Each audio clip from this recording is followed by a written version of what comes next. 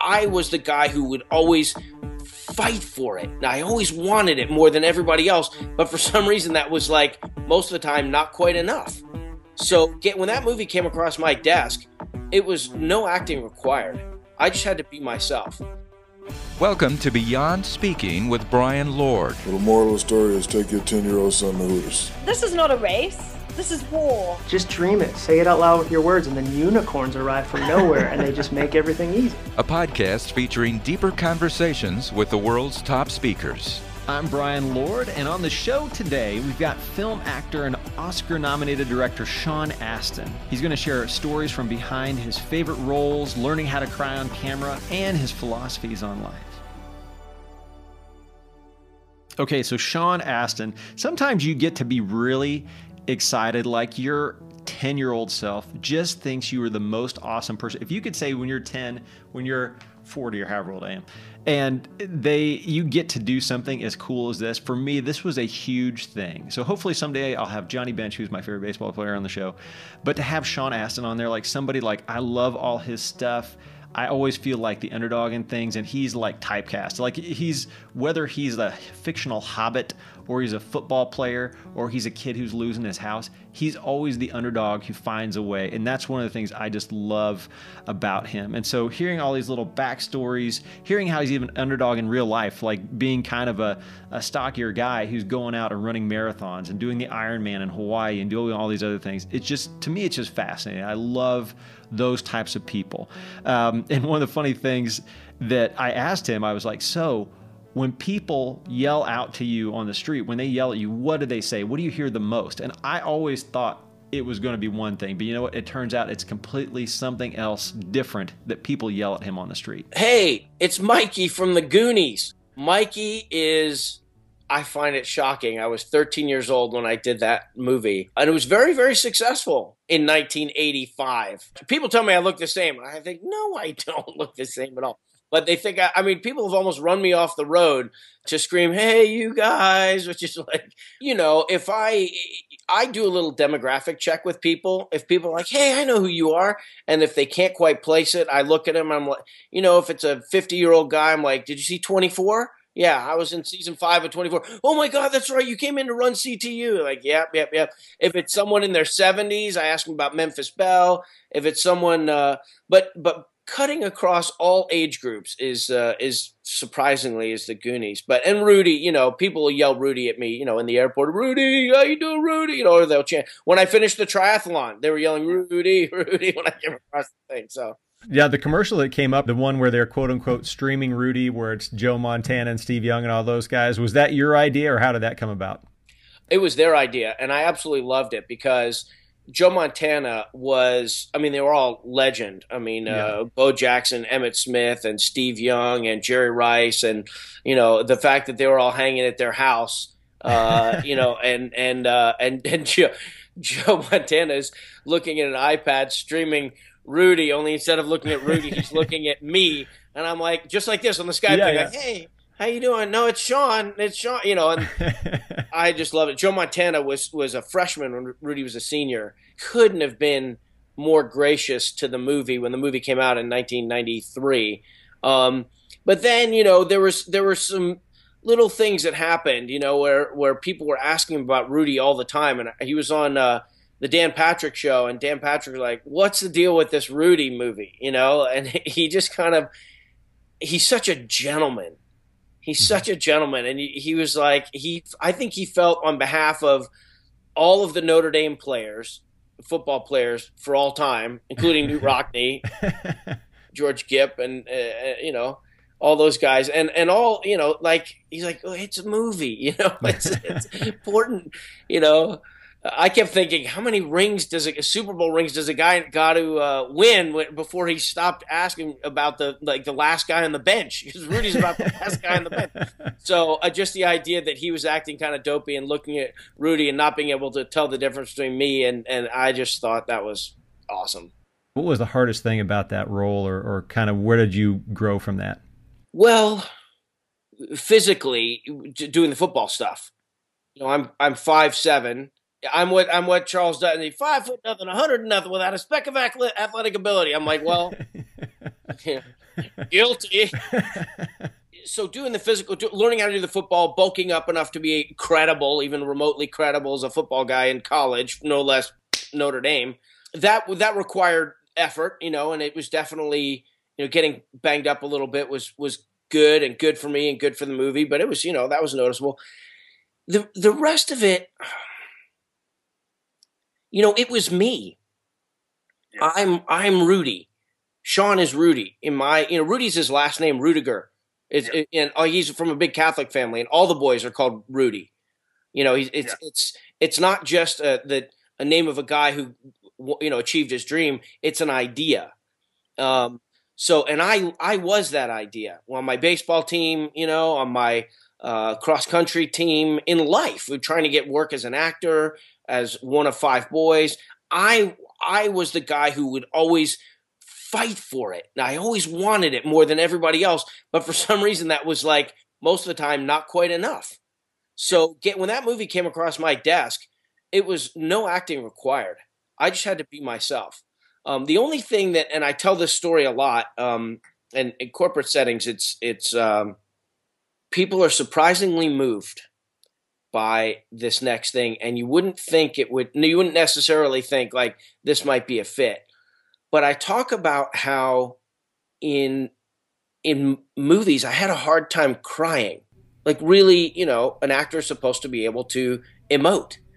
And my parents, my mother, Patty Duke, Academy Award-winning, Emmy-winning actress. My dad, John Astin, who plays Gomez in the Addams Family, who's now teaching drama at Johns Hopkins. He has been for 15 years. They're really important, wonderful people who've made a big impact on their community. But they got divorced when I was like 10. And, that wasn't easy. And so when I think about my maturation as an actor, I really think about what started as a real inability to access some emotion that was inside of me. And it's pretty clear that that was a defense mechanism. So by the time I got to Rudy, it was a pretty ingrained thing. I would just kind of learn ways around it, or I'd try and find ways to be credible without really bearing my soul, if you will, to kind of say it in a big way. The one thing that I absolutely determined going into make the movie Rudy was that I wasn't going to fake it. Not just for a crying scene, but for any scene. I'm just not going to fake it. The university is too important. The ideas are too important. People who have this experience, a similar experience, are too important. There's just the one thing I owe them, the one thing I owe myself is just don't lie as an actor. And so it came to that moment, and the director said, Sean, don't talk to anybody all day. And we shot this at the golden hour. It was like, I guess 5:30 or something like that. We would have shot it when the sun was going down, and it just hit that golden hour gleam of sunlight on the Golden Dome. By the way, my business manager's from USC, and he said he went with a bag of tomatoes to watch that movie. It's like, all right, it's a good movie. I'll let it go. Because, Notre Dame you either love it or you hate it. And I found a lot of the Notre Dame haters were touched by Rudy. So he said, don't talk to anybody. And so I sat and I read the script like 4 times, over and over and over again, just trying to occupy my time. There was no iPods back then in 1992. And so and when we filmed it, we did the first scene. Well, I won't tell the whole story, but basically by the third take, the director was getting desperate because we only had a small window of the perfect light to shoot it in. And he came up to me and he looked scared. So any artifice that he had as a filmmaker, as a director, sort of posing or posturing or was gone. He was kind of laid bare as a director because he wasn't going to get one of the, pivotal moments in the movie, and he was scared. And something that was honest inside of me recognized something that was honest inside of him, and he said, he blurted out, Sean, what are you afraid of?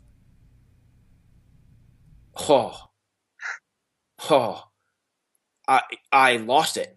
And he was like, careful, wait, rolling, like, a trained actor knows how to, harness that, knows how to control that emotion so that it can be deployed, effortlessly within the context of the scene.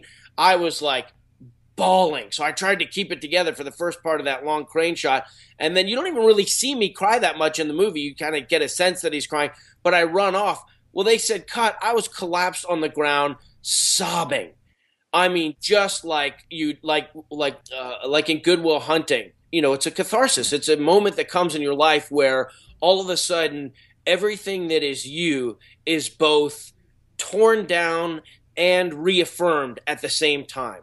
And so for me, that was that moment. And if it wasn't for that moment, I never would have been able to fully realize the moment that we did in Lord of the Rings at the end of the Return of the King, when Frodo and Sam are at the top of the volcano in Mordor and they're just about to fail on their quest, and Frodo's about dead in his arms, and he has this wonderful scene where he's crying and he's trying to nurture Frodo. And when I was sitting on that volcano, I was absolutely connected to the moment 10 years earlier on the bench in South Bend, Indiana. There was no space, no time. It was like the emotional development that I had cut through that. And I think people need to know there are moments in life, and I think we need to be aware that they can happen when we rediscover what's possible in ourselves. And if you are honest in those moments, man, such extraordinary things can happen in your life going forward. Do you know the story about the creation of Samwise? No, tell me.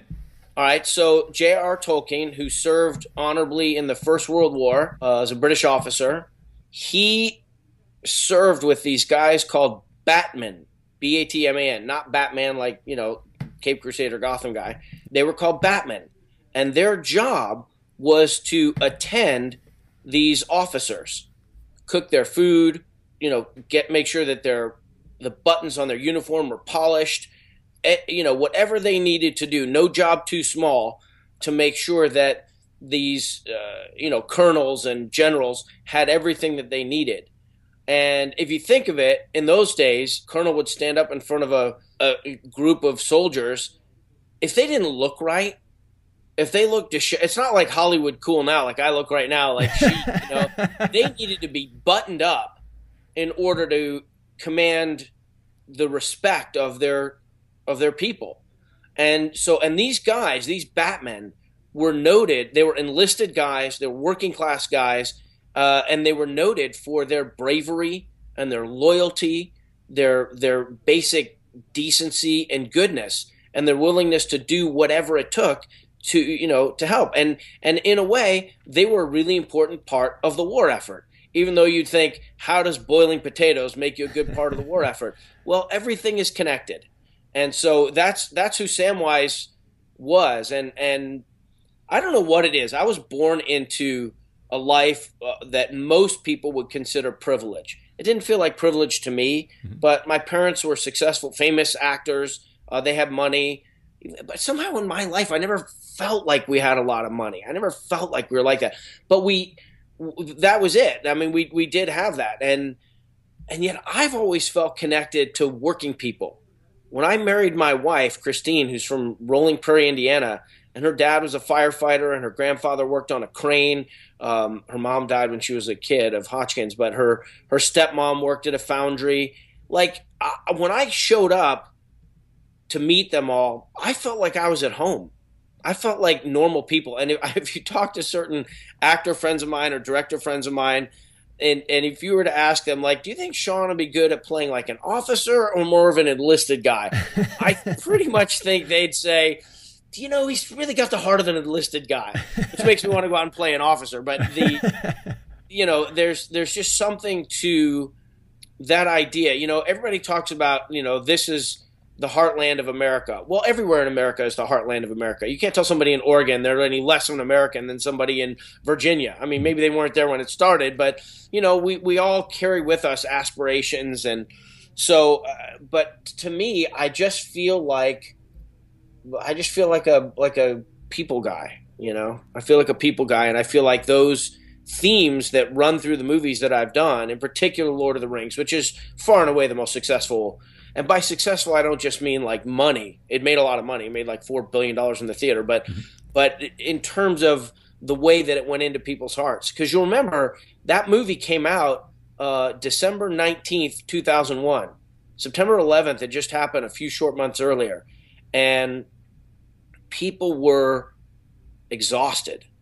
The country, the world was weary from being afraid, from trying to recover from this assault to all, to the thousands of people who died and their families, but really the whole planet was upended.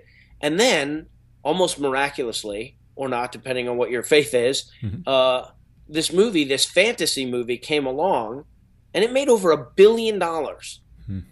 It was able to provide an experience for people that reminded us that there's good in the world, that there may be evil, but there's also right. There's right and wrong, and right wins out. I really think that, in Greek drama, which is, kind of the early foundations that maybe, the Kardashians aren't Greek drama, but the underpinnings of the idea of it is that you are able to create an experience for somebody that has the ability to unlock something within them. So they would act out a tragedy, and the people in the audience would cry. But in that time period, crying was not kind of an everyday. There weren't Hallmark commercials, in the kind of Greco-Roman, arena for just, kind of being metrosexual and in touch with yourself. So with that idea that you could be carried through a process that allows you to experience a lot of emotions. And battle scenes, in an interesting way, they access that part of us that wants to fight, that is willing to fight. And if the movies are done properly, they can connect that idea of bravery and that thing inside you, that like alpha thing inside you that women have just as much as men, by the way. So when you walk out of Rocky, I remember walking out of Rocky in 78, 79, something like that, at the Mann Village Theater in Westwood, California, in Los Angeles, and like pumping my arms and like, why? Normally I'd just be on my bike riding home. Why was I jumping up and down? Why was I so animated about that? It's because they were able to tap into a story. And I think Rudy tries to do what Rocky does, but instead of, being a champion, he's a champion of himself. He conquers his own ideas about what he's capable of. So, I remember walking up onto the stage in front of the Bank of America crowd, and I can't remember where we were at in the financial crisis thing, but it couldn't have been pretty. And I remember standing up there and looking out at them, and they're all respectful. They're respectful. And this is another one of the banquets that they go to. They all go to these banquets. It's, banquet 47 in a, 200 banquet year. And they were respectful, but you could see there was like this just kind of like, I don't know, this little blanket of mundacity that was over the place. And I got up and I grabbed the microphone and I screamed into the microphone, "We're going to go inside, outside, inside, and outside." And I started screaming the Rudy thing. And you could tell it was like jarring to them, but it woke them up. And then I just kind of like, it's a goofy thing to do. I pulled over a chair, I stood up on the chair, and I started doing the Rudy speech. And by the end of it, they were cheering, going, "Rudy, Rudy, Rudy." And I'm like, okay, now I have these people. I remember doing like Yellow Book, and there were a couple others that I did where they just, once they felt like you weren't, I don't know, if Leonardo DiCaprio walked into an office, a room right now, you'd probably be like, whoa, he is a larger-than-life person. He just won an Oscar. His movies are so incredible, and he's just so beloved. But I think for me, the movies that I've been in sort of invite a relatability. And so I feel like as soon as I would go through and literally like shake people's hands and talk to them and interact with them, people were put at ease and they're willing to get comfortable, willing to get excited. And I think when you're putting these events together, what you want is to have a sense of confidence that people are going to come out of that room kind of feeling a little pumped up. And one theme that I gravitate to in most of the speeches that I give in a corporate setting is living life with a sense of mission. And, you've heard of the purpose-driven life. Everybody knows that life should be meaningful. But somehow the idea of mission, maybe it's because it's got like some sort of militaristic foundation or something behind it. I think that my whole life has reflected that idea, that people would ask me like, relax, you've already done this. Why do you need to do that? Why do you need to push? Why do you need to like achieve? What is it that's driving you? I feel like my life matters. And I feel like if I can set that example for other people, because my life is no more special or important than anybody else's life. If I speak out on political issues, it's like, you're just a Hollywood actor. You're right. My voice is no more important than anybody else's. It's no less important either. I really do believe that I'm destined to be doing certain things. And it gives me peace to know that. And so even when I don't know, probably the hardest moments are, when you don't know what you're supposed to do yet, and yet you feel like you have a mission and a sense of, kind of obligation to your own narrative, the own story of your life. So you're like, okay, I know I'm supposed to be doing something, but I'm not exactly sure what that something is. And one of the things that sustains me in my life is this abiding connection to the idea that my life matters. And it matters because I'm doing something. What I'm doing is important, and it's gonna be important beyond just me. It's gonna be important for my wife, my children, and anybody that I come into contact with. I don't always live up to that. I'm a human being, but and I think that sometimes when people are in a corporate environment, they feel like they're lost, and that they're kind of a number, and so that message speaks to them because it's like, it doesn't matter what cubicle you're in, your life, has intrinsic value. And if you know it and you own it, then everyone around you will. And then you've got like the most type A ambitious people who don't need, a hobbit telling them, while they've got, 37 meetings before lunch and they're cooking up deals, they're on with Japan and they're doing whatever. Like those guys, sometimes it's important for those cats to sort of go, hey, you're achieving a lot. You're grinding it out. You're doing all this great stuff. It's always important to, and maybe you already do, it's important to remember that all of those phone calls, all of those meetings, all of the breakfasts and, frequent flyer miles and everything else, they're in service of something bigger than you. One of my favorite movies is It's a Wonderful Life. And it's this great idea that you get a chance in that movie to see what the world would be like without you. And that really would be a gift. And I think people would be amazed to find out how many people they touch. So that idea, living life with a sense of mission, is the way I've always felt lived. And it's gonna, sometimes people, like, as important as people want to be, as kind of, highfalutin, because you have to be, it's a defensible decision to a board or to whoever's got the line item on the thing. Some people just want to hear stories about Lord of the Rings. What was it like in New Zealand? And like whatever thing they can do to wrap it up in that's what they want to do. What was it like to sack a quarterback in front of 58,000 screaming Irish fans, Or they know movies that, like Encino Man or 50 First Dates. 50 First Dates is one that I get all the time, playing the brother in that movie with the lisp and stuff like that. Like, you can be as serious as you want as like a someone with corporate responsibility. But when I go up there and say, sounds kind of fruity or protein shakes or one of my dumb things, they're floored. They're absolutely floored with that stuff. So it's also important not to be too important, not to be too self-important. Thanks again to the great Sean Astin, and thank you for joining us for the Beyond Speaking podcast. Make sure to subscribe to our podcast on iTunes and Stitcher, and to learn more about Sean Astin and others, go to premierspeakers.com. For this episode of the Beyond Speaking podcast, your technical director, producer, and head Steelers fan was Eric Woody. Your creative director and part-time leprechaun was Travis Franklin. Brian Lord, your host, executive producer, and specialist in speaking about himself in the third person. Additional thanks to special consultant and the pride of St. Paul, Lauren D. of D & Associates. Thank you to the incredible voice talents of the muy profundo Robert Borges. Finally, thanks to the Premier founder Dwayne Ward, CEO Sean Hanks, and CIO Chris Yount, simply because you need to thank powerful people. If you've listened this far, you clearly have nothing better to do, so why not continue on and listen to the next Beyond Speaking podcast?